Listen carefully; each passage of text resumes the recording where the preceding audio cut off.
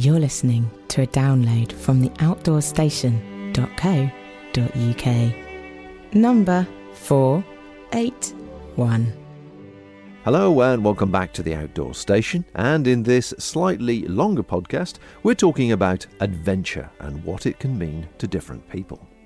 Everywhere you look these days, the words adventure and challenge seem to leap out at you from every crevice. TV, radio, magazines, social media and charities are all banging on about you undertaking some kind of challenge or having an adventure, either for yourself or to benefit others. Everything from crewing a yacht across the ocean, climbing a 2,000-metre peak, cycling the breadth of a country, running through the desert, swimming an ocean, and so on. The typical accepted challenge has to be big. It has to be tough, it has to be uncomfortable, and ideally quite miserable at times, for it to be classed and accepted within the media as a true adventure. Or does it? Alastair Humphries, someone who we might typically think of as a professional adventurer, has done all kinds of extreme things involving many of these adjectives. Just look at his biog in the show notes. It's a pretty impressive CV.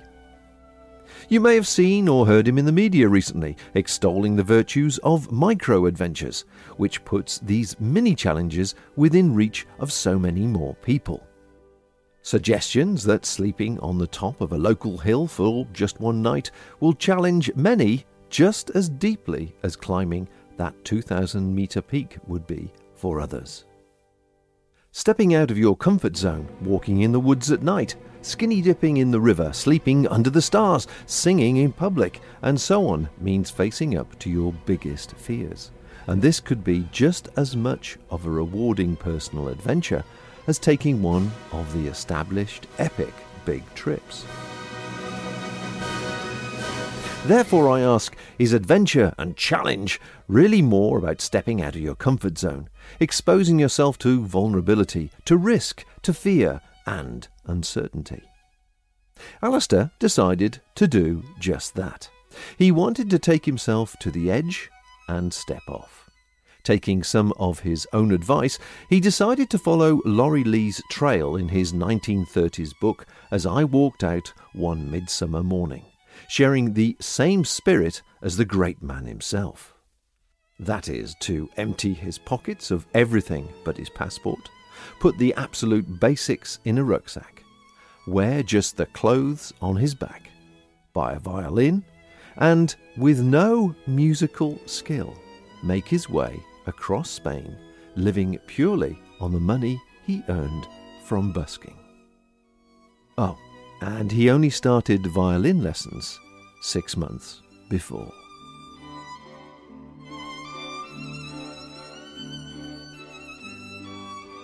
The purpose of my adventure in Spain was to try to scare myself and surprise myself and have a genuine, thrilling adventure, which I realised is something that I hadn't had for quite a few years in doing more traditional outdoorsy stuff, hiking, running, biking, camping kind of stuff. And the reason was that I've done so much in the outdoors that I'm quite good at it, as anyone should be after 20 years. And once you get good at something, then it loses the element of some of its uncertainty and surprise. And so what I wanted to try and do was find a way to go back to being a beginner and to have that thrill of a blank slate and no idea what's going to happen. And just like you do on your very first big adventures, whatever they might be. So that was the initial idea for Spain. How can I look a bit differently at what adventure means to me, and how can I get maximum terror was what I was after, really. I suppose it would be true to say that due to technology and the amount of data that's around these days for people in whatever area they wish to test themselves adventure-wise, it actually has, I would say, become easier. You still have to physically do it, but the information is there. And I think the impression that this book has left on me and what I've seen so far is how much more challenging it is to have less and not more. Yeah, I think the information age we live in is a mixed blessing in many ways, and it's great in that it facilitates more people getting into the outdoors. And if you're planning a trip, you can plan it to whatever level of paranoia you have. So you can really plan. And there's a time and a place for that, of course. But equally in adventure, there's a time for spontaneity and controlled chaos. And by that, I mean just trying to trust yourself to figure out whatever might happen, and therefore to just sort of throw yourself on the mercy of the adventure a little bit more. And some situations lend themselves to that more than others. But I think the good thing about traveling in a country where it's about the interactions you have with people as much as anything else is that the more relaxed you can be, the more open to detours and diversions and random suggestions, the better your adventure will be. And the more that you're stuck to some sort of fixed itinerary or some fixed plan in your head of what the trip is supposed to be, I think that becomes a much more limited experience than just turning up somewhere. So when my walk through Spain, I didn't really look at the map of where I was walking until day one, when I unfolded the map and saw, oh, I've got about 500 miles to go. This looks interesting. And just having that the freedom to follow my nose made it a really special experience. So for our listeners who perhaps wouldn't be aware of the original book that inspired you, just give us a little bit of an overview for people who are coming to this for the first time about the story and your part in it. In 1935, a young Englishman called Laurie Lee, who you might remember from your school day readings of Side with Rosie, when he grew up a bit, he was 19, he decided that he wanted to go on a big adventure, as a lot of young people do. So he walked out one midsummer morning, it's the title of the book, to head out into the world. And he ended up walking across Spain in the 1930s, playing his violin to earn the money he needed for his trip. And the story he wrote about it is a beautiful, poetic, pretty simple adventure. You know, nothing particularly drastic happens, but I first read it when I was a student, and it just really captured my imagination. It's beautiful writing, and it had this simplicity of adventure, which I really yearned for, just embracing whatever happens, sleeping on hilltops, and just being out in the world. And ever since I'd read the book, I've dreamed of doing that trip myself. I thought for years it would make a great book to go follow him. It would make a great film to do it. But in order for it to have a sense of adventure, I felt I had to have the violin. You know, if I turned up and just followed Laurie Lee's walking route through Spain with my wallet, that would feel to me like a sort of pensioner's walking holiday, and I'm not yet quite ready for those. So to have an adventure, it needed the violin to give it that sense of urgency. But I can't play the violin or any other musical instrument, and actually performing in public, doing musical stuff is one of my greatest fears, embarrassments. You know, I hate karaoke. I hate dancing. It terrifies me. So I realized that I kept putting it off for years and years and years and years. And eventually, after about 15 years of being a pathetic wimp, I finally said to myself, I need to do this. If I want to try and get a different take on adventure, what I need to do is something that will scare me. I need to try and learn the violin. So I learned for 7 months, which I realized is nowhere near sufficient time to get any good at the violin. I was absolutely terrible, but I turned up in Spain with no money at all, only my violin, and set out to try and follow his route as far as Madrid, seeing if I could survive only with the money I earned from busking. So the romance started the day that you set foot in Spain, and it's interesting to refer back to your previous comment about the simplicity of things, of looking at the map for the first time when you arrived there. That strikes me as really taking it right to the edge of possibilities, and I've watched your video clips of your first performance, and I really, really felt for you. I'll play a bit in a second on the podcast.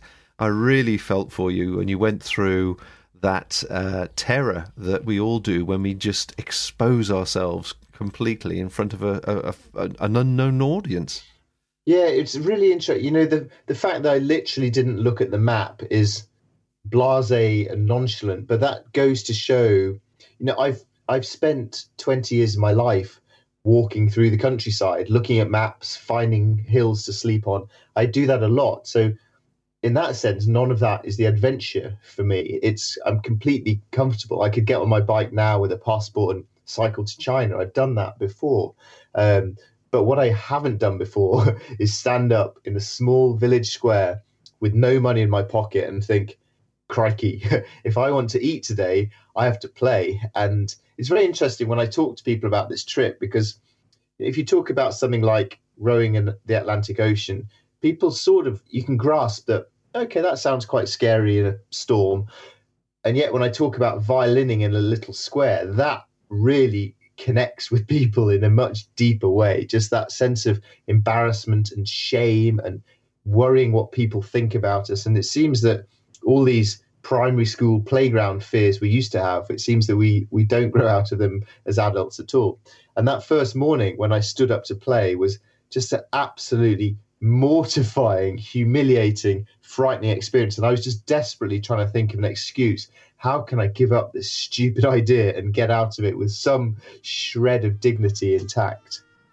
I think combined with that, you were also recording yourself undertake this moment in your life, and to show people that, I think everybody like me in the audience, when they see that, must be really sitting there going, oh God, that has got to be the worst. Let's take a moment, dear listener, to paint some pictures here. 6 months prior to his departure for Spain, he found an unsuspecting local violin teacher and explained quite enthusiastically his big plan. My plan is next summer to walk across Spain on my own, with no credit card or money, and just my violin, busking to live and eat. Yeah. Do you think that's possible in 6 months? I've done grade 2 piano when I was about 10, and I hated it. D, D, D, D, D, D, D, like that. This isn't going to earn me much money, this one, is it? The famous first screech, then.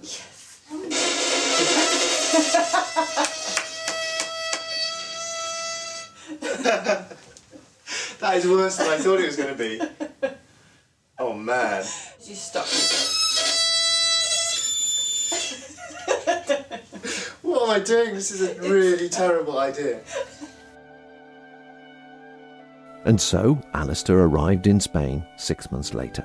Penniless and hungry, he set up his music stand in a small square where a few patrons were sitting chatting quietly on benches. He was now about to play in public for the very first time.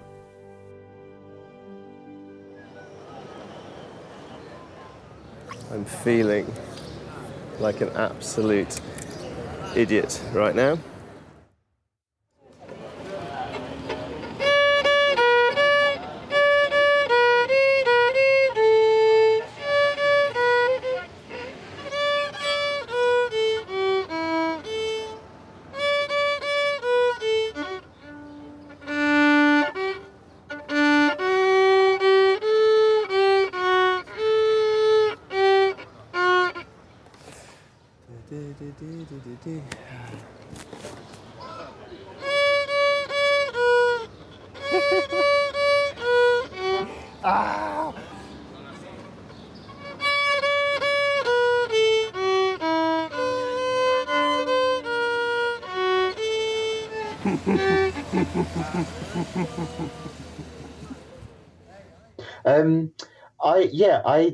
So recording a trip is that's a conversation itself, which we may or may not choose to have.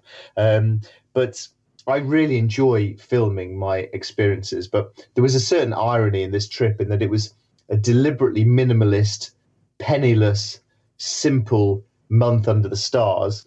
But at the same time, I was also lugging around half a rucksack full of very expensive cameras and tripods. So it makes a lot more work for yourself.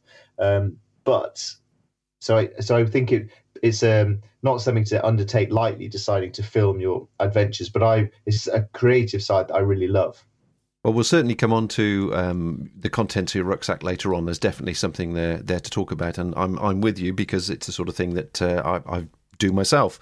Again, coming back to the listeners, what is the route that this journey encapsulated?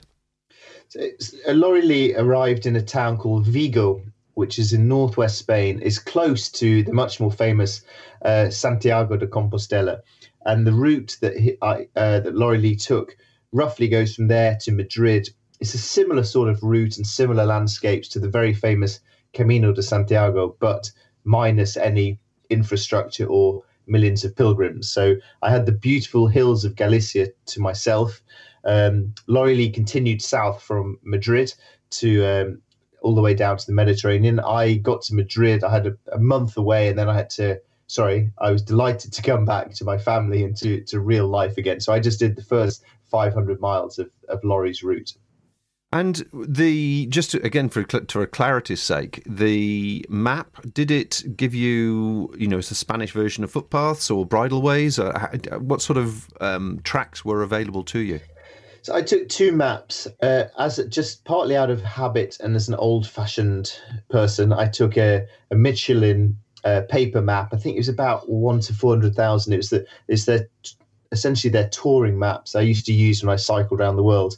But far more useful was the View Ranger app, which I had on my phone. And with that, I had the Spanish version of Ordnance Survey, which was brilliant. And it meant that I could do the vast majority of the trip off-road on footpaths and bridleways and old droving roads, the cañadas that the sheep get moved along. So a large amount of it was off-road or on very small tiny little roads. So is there, again, for people considering doing something like this, is there a good network to explore like that? Oh, it was so beautiful. I absolutely loved it, particularly Galicia, the first few hundred miles of the trip. And then also the Sierra de Guadarrama, the mountains just north of Madrid, between Madrid and Segovia. That'd be a few days of absolutely beautiful hiking, which I can highly recommend. If you take it, basically gives you have a choice how much infrastructure and planning you want. So you can go from one extreme, which is the Camino de Santiago, which is a brilliantly mapped out network of footpaths with hostels and places to stay and people you'll meet and infinite amount of information on the internet. Or you can do what I did, which is just turn up and follow your nose and wander around. And sometimes you win with that and you get wonderful bits. Sometimes you end up on a bit of a dead end or walking down a road for a couple of hours. But I had a lovely time just following my nose through really, really pretty countryside. It actually reminded me a lot of Yorkshire Dales, but Yorkshire Dales with sunshine, which is a good combination. A rare one as well. Yeah. Your daily activities then. Obviously, you were playing your violin. I use that term loosely. You were playing the violin to earn a crust and feed yourself and exist. And you were presumably not paying for any accommodation if you had that enough amount of money. You were wild camping as such. So just talk us through. Once you got out of the big city, because the big city is obviously a different lifestyle, I guess. But once you were sort of out of town and started to go through the villages. How did your day break down? Did you sort of play in every place you went through, or did you stop just in the evenings or the mornings? How did it work? I had a rule, which was whenever I earned money, I had to spend it all immediately, and I did that so that the next time I arrived in a town tomorrow, I would be back to zero, back to hungry and frightened and vulnerable again. So it was quite a feast or famine approach to the trip. Essentially, I'd walk all day, usually about 20 miles or so, camp out in the evenings. I never had enough money for accommodation, but Spain in the summer, it was lovely camping out. I didn't have a tent, just sleeping in my sleeping bag. Washing in rivers, cooking on small little fires, and then every day or two, depending on the map, really, I'd drop down from the hills into a small little village to play. playing would really just depend upon the village. So Spain, Spain likes to do an incredible amount of sleeping. There are very few hours of the day when there are people outdoors in a Spanish village, which is very frustrating for a more routine Englishman. So ideally, I needed to arrive in a town in the couple of hours around lunchtime when people were out to do their shopping, and I would play them, and then for a couple of hours, and then there's a huge lull when everyone just goes back to bed for their long afternoon siesta.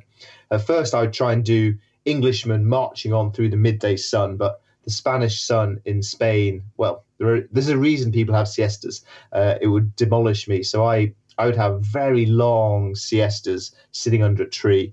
And then when the evening cooled a bit, I'd do a few more miles, hopefully get to a town where I could play.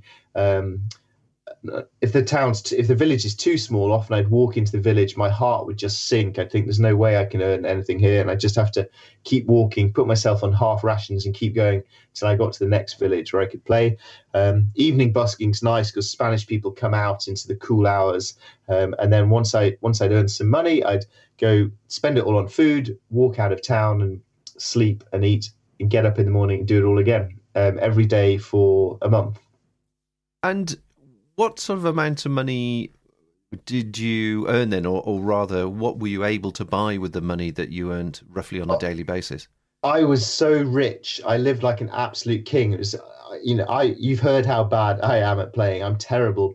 I genuinely doubted whether I would earn any money. I was honestly expecting on this trip to have to rummage in dustbins or nick pizza crusts from outside cafe tables or pinch carrots from the field. I was honestly expecting to have to do quite a bit of that. But to my amazement, in a month, I earned 120 euros, which averages out to €4 a day, which you can live like an absolute king for that. So I was sometimes eating not only bread, but also banana sandwiches, cooking rice in the evening. I was just astonished by what a decadent experience I had. 120 euros is more money than any man needs for a month of life. Phenomenal. And did you ever go to bed hungry? I had a few nights of carrot sandwiches, but no, not really. I quite often had to go to half rations when a village was too small to play in.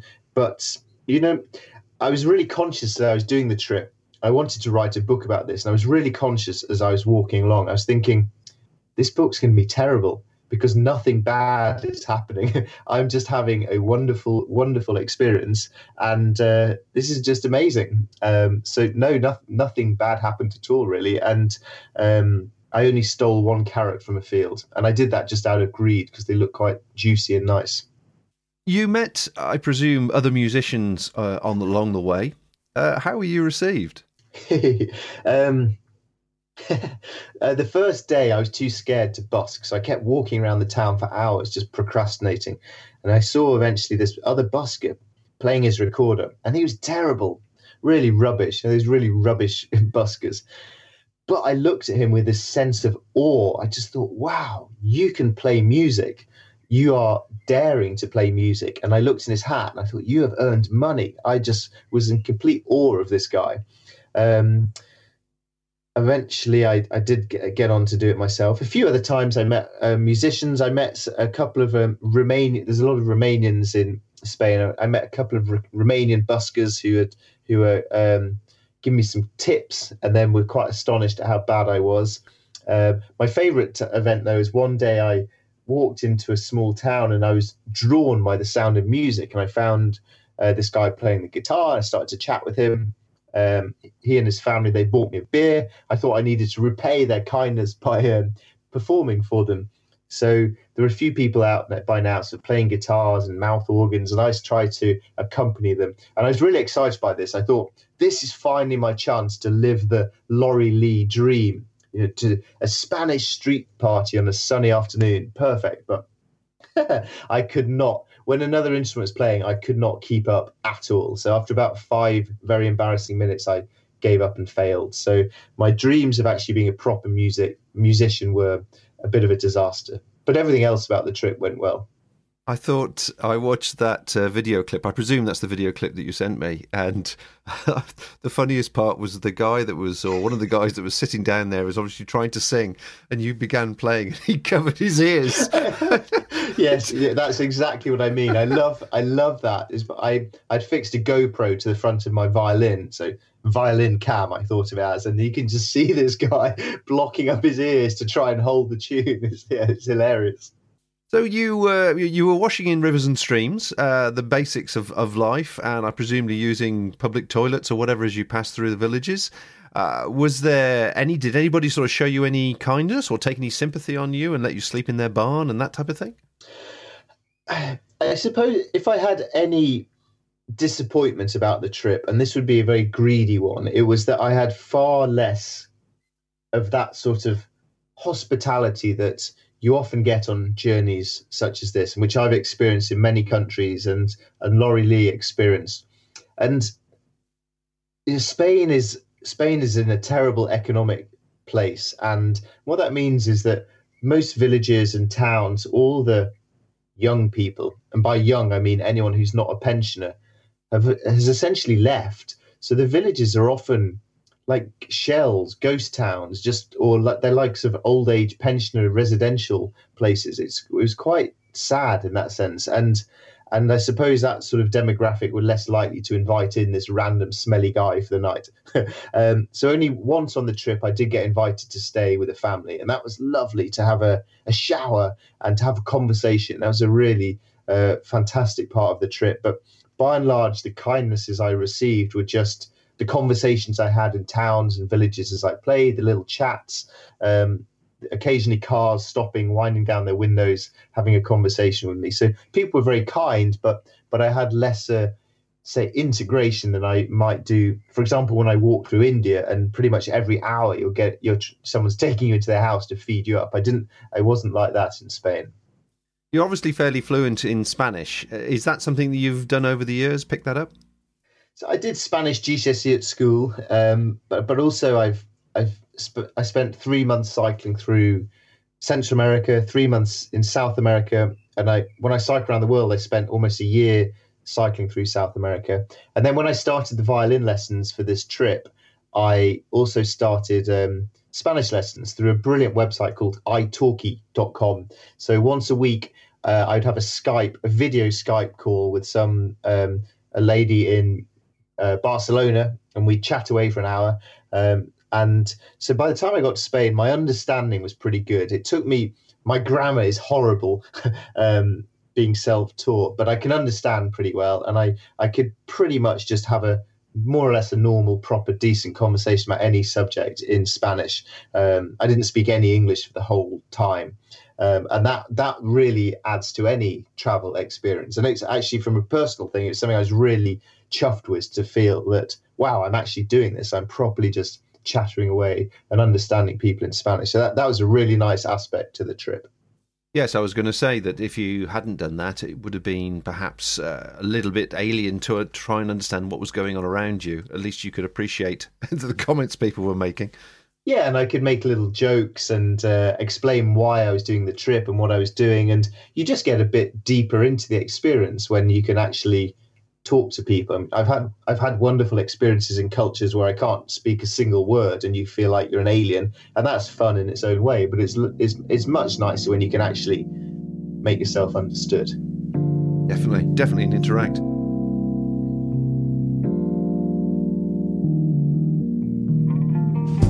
You're listening to The Outdoor Station, the home of UK-based audio and video podcasts for lovers of the great outdoors everywhere.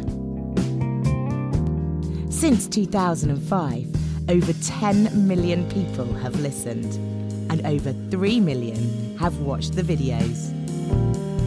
Sharing the passion, appreciation, and understanding for the outdoors world. Well, time's moving on now, and I do want to touch on gear because, as I say, I empathise with you regarding the technical side. And I'm guessing, I see you took an Osprey, I think it was about a 50-litre pack, 50, 58, 55, something like that? 55, yeah. Yeah. And I from the video clips, I surmised that half of it was technology and the rest of it was fairly simple. So let's talk about the technology first of all, just so people understand the amount of work that can go into recording a trip with a view to obviously launching some sort of story at the end of it. I'm guessing you had 2 cameras or 3 cameras? I had one sort of decent camera, and then I had a couple of GoPro cameras. It's a real juggling act, being someone who loves filming and photography and wants to make something really beautiful, but also someone who has to carry all of this and deal with all the batteries. So the compromise I made was to take one camera, which is a Sony A7, with just one lens of 24-70. So it gave me a range of shots I could do. And it was sort of adequately beautiful stuff that it generates. And then I took a couple of GoPros, partly so that I could stick them on my violin, and all the other places you often see GoPros. And the other reason was that I could have one clipped onto my rucksack. So if anything seemed to be about to happen, I could just quickly press record like a traffic policeman does, just to try and capture that. Because one of the really hard things about trying to film a journey while you're actually experiencing the journey is that so often the good stuff happens before you've had time to press record. I also carried one of the sacrifices I made for weights. I carried a pretty big, heavy tripod, but I felt that would be worth it. I had a little microphone that goes on the camera. I had a microphone for my GoPro. I had a radio mic, the ones where you could. So there's quite often I'd set the tripod up, and then I'd be quite a long way away on the other side of the village square with the microphone on. So because I was playing such beautiful music, I put more effort into the audio side of things than I would often do, and I'm very glad I did that. Did you? I mean, all right. Let's go back to the equipment for it. So you got the A7 and you got the GoPros. Then you're going to have a couple of spare batteries each. So you're going to have chargers. Then you're going to have mains power supply. Then you're going to have a power block, and you're going to have a handful of leads. You've got the radio mics. You've got the mic leads, and you've got the rechargeable batteries or batteries for the mics as well. That's a sizable amount of weight. Yeah, and the solar panel to charge things with. A couple of filters for the LED camera, an ND filter. So there's quite a lot of weight and annoying clutter, and the hassle, the curse of trying to get things charged. I learned quite a good trick, which was because I had a siesta every day, essentially, which sounds luxurious, but is actually incredibly tedious when you have no money to spend, no music to listen to, and no books to read. So what I would do is I'd find some little shop, and just before they closed for siesta, I'd ask them, please, can I plug in all my stuff? And then I'd go sit in the shade for 4 hours until they opened up, and then I'd be on my way. So that was essentially how I dealt with the charging, and the solar, as always, just seemed to be more hassle than it was worth. So I had quite a lot of camera gear, and for that reason, I completely cursed my choice of rucksack, because I went for a small, lightweight, minimal rucksack, which then meant it was completely jammed full every day, which is always annoying. And the shoulder straps were too lightweight, so it was agony as well. So I made the wrong choice there. So the rest of the kit that you had in your rucksack, again, looking at your photographs and surmising, do add where I've missed anything off. You had, I think it was an Alp kit tarp. Yes. It looked like an Alp kit titanium mug. Yes. A plastic spork of some kind. Stolen from my baby child. two shirts, trousers, and a shirt. No, one shirt. One shirt. I saw the rip at the end of it, so it obviously lasted the journey. Yeah, it was a bit manky by the end. Yes, yeah, just the one set of clothes, but I had 2 pairs of socks. 2 pairs of socks. Okay, you're really going for it. And what sleeping mat? It was a thermarest. It was a foam mat, wasn't it? One of the eggshell mats. Yes, yeah. Which the Z ones, and I would. My hips really started to hurt on this trip. I'm getting old. So the good thing about those is you can fold them into a bit of a Z shape. So you sacrifice some head and foot length for triple thickness around your hips. So yeah, I'm quite a big fan of those roll mats. And a sleeping bag or a sleeping quilt? A very, very, very thin sleeping bag, which is lovely, really, really thin, and a silk liner to go in it for a bit of an illusion of warmth and comfort. I also had a raincoat, although it never rained. So looking at the contents of your rucksack then, one simple question. What was the best piece of kit and what was the worst piece of kit? The worst piece of kit was the rucksack, but that actually, the fault of that was me having the wrong rucksack. So it's almost unfair to blame the rucksack. But I did spend every day blaming the rucksack because it really hurt. I think that's a bit of a false economy, going for a really lightweight pack when you've got a long way to walk and it's jammed full with batteries. So in a similar vein, I came to really appreciate the trekking poles. I had these Lecky folding ones, and I really found them very helpful for taking the strain off my knees, and pointing. Makes you feel important when you point at things with them. So I liked those. I just cooked on fires every evening, so I had a little flint to light the fire, and then the small little pan to cook on and eat out of as well.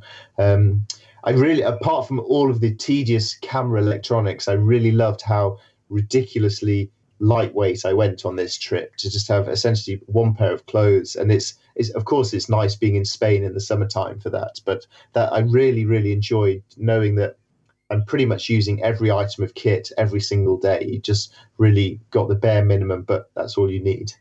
And that's the crux of it, isn't it? It is about all you need. It's needs and wants, as a friend of mine used to say. It's all about needs and wants. Well, yeah, and I try my best on. I quite like the ascetic, masochistic simplicity of journeys. So I try to deliberately have fewer wants than I might like.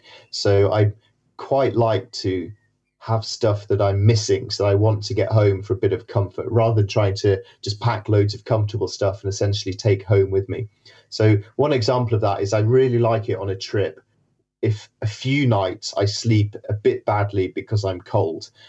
Even when I put on all my clothes, even my raincoat, and you still have a couple of nights that are a little bit of a shiver. And I actually quite like that, because it makes me think, oh, good, I haven't brought too many clothes. Nearly all of the time I'm fine. Just occasionally I'm a bit cold. Good, I've got the kit right on this one. And coming back to the meals, I know you cooked in the evenings. Was it just one meal a day that you had, or did you sort of manage to scrounge something as you went through the day?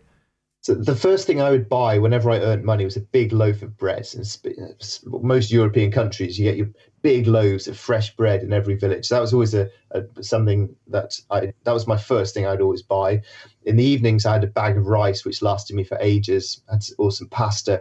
And into that, I would just chuck, depending on how much I'd earned, either nothing much at all, or a few carrots, onions, tomatoes, or a tin of sardines if I was feeling pretty rich that day. But generally throughout the day, I'd eat bread and bananas, and peanuts are very cheap in Spain. Just whatever random fruit was out of date in the supermarket and about to be thrown away. And then in the evening would be the one cooked meal I had. So I didn't have, so here's a want thing. I didn't have any tea or coffee, which I often missed. So in the evenings, I'd just make myself a pan full of hot water and pretend it was a cup of tea.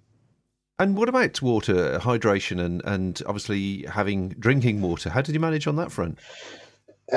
Being Spain and a big hot place, I carried a Ortlieb water bag, 10-litre water bag, which has been one of my favourite bits of kit for about 20 years now. I love the freedom it gives you, knowing that if needs be, you can carry 10 litres of water. So I had that to top up in the evenings. I also had a camelback, the things with the like a bladder thing with a straw over my shoulders that I could drink as I was walking, and yeah, that was it. So a big 10-litre bag, and then the 2-litre bladder. But I was very rarely carrying 12 litres, but it was nice to know that I could if I needed to. Well, an extra 12k would have been great fun. What I was referring to was actually getting drinkable water. Where did you get your water from? Oh, I got my drinking water either most of the time just from cafes, or I tell you where I got it from. And when you asked that, I thought I know the answer, and then I couldn't think of it. I got the water most days from the village fuente, the village fountain. Pretty much every village in Spain has a central fountain, which I presume was where originally everyone got their water from. And so, most villages I would just fill up from there, dunk my head, soak my shirt, and walk on. And pretty much every village I got to, I'd drink like a camel. I'd just gulp down as much as I could, so I didn't have to carry too much. But most of the times that's where I got my water. Oh, I never realised that water was potable. Well, I'm still alive. I have to say, I've always had a fairly reckless attitude to water safety. But I think, I think it is drinkable, and also they're often very proud of it. So I remember in one village, I started to fill up at this fuente, and an old lady saying, "Oh, you should go to the other one's much sweeter water." But so I had to walk about 500 meters uphill, which I was really cursing, to go for this allegedly sweeter water. So no, I think it is drinking water. Cool. Well, it sounds like a fantastic journey and great experience for a whole variety of different reasons, compared to sort of traditional, in inverted commas, adventures that people expect as regards extremes. But the one thing I wanted to just touch on with you, if I may, is when did you actually start doing?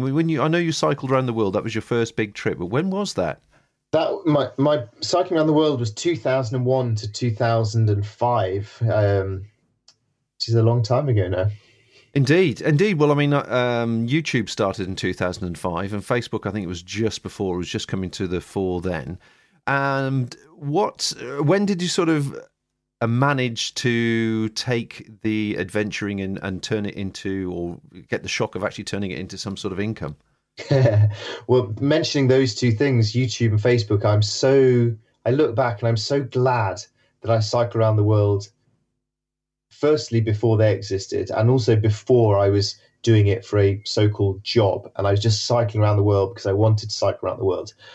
I took 3,000 photographs in 4 years. I nowadays quite regularly take more than that in a week when I'm off doing something for a magazine or something. So I'm very, very grateful about the style in which I got to cycle around the world.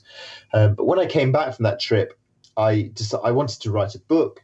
So to pay for my life whilst I wrote the book, I started giving talks at primary schools about the countries and cultures and adventures I'd visited, all that sort of stuff, and gradually starting to earn a bit of money from it. So it's more or less started from 2005, thinking, I wonder if I can somehow turn this into my job. And like anyone self-employed, there are quite a few stressful early years when you're wondering where the next paycheck, or in my case, where the next talk or the next magazine article would come from.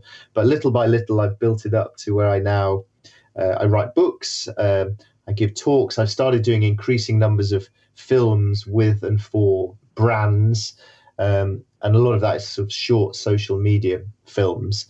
And I've got fingers in sufficient pies to feel that I'm quite comfortable now in having made the adventure my job, which I'm very, very grateful for. Well, certainly, yes, the life of the self-employed is famine or feast, and no matter what stage you're at. And I was just thinking, your work and your history of films and content has obviously inspired a lot of people to do adventures in different formats. And I know you're very, very keen at the moment pushing the micro adventures thing. And as a result, obviously, there are people equally inspired by you to consider that they might make some sort of career from this. But if you were to start again yourself now, what advice would you give to yourself? Oh, gosh.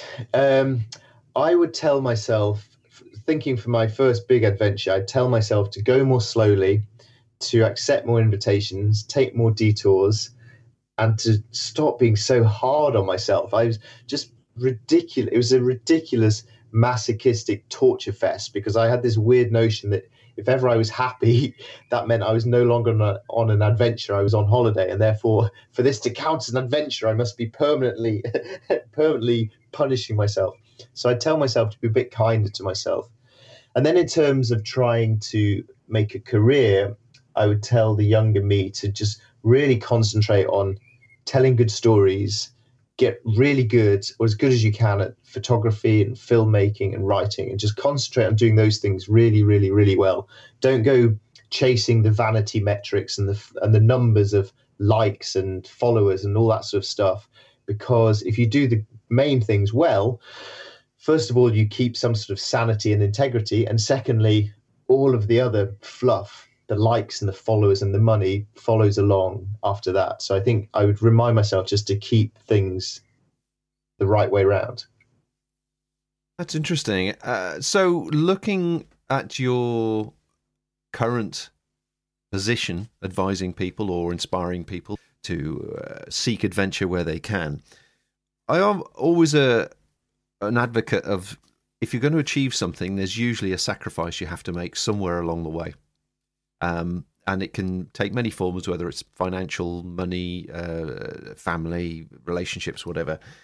What do you find now, personally, is the hardest thing that you have to justify or quantify for yourself before you start a new project?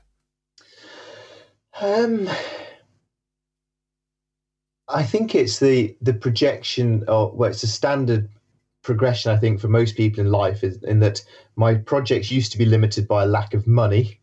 And now that I'm middle-aged, they seem to be limited by a lack of time.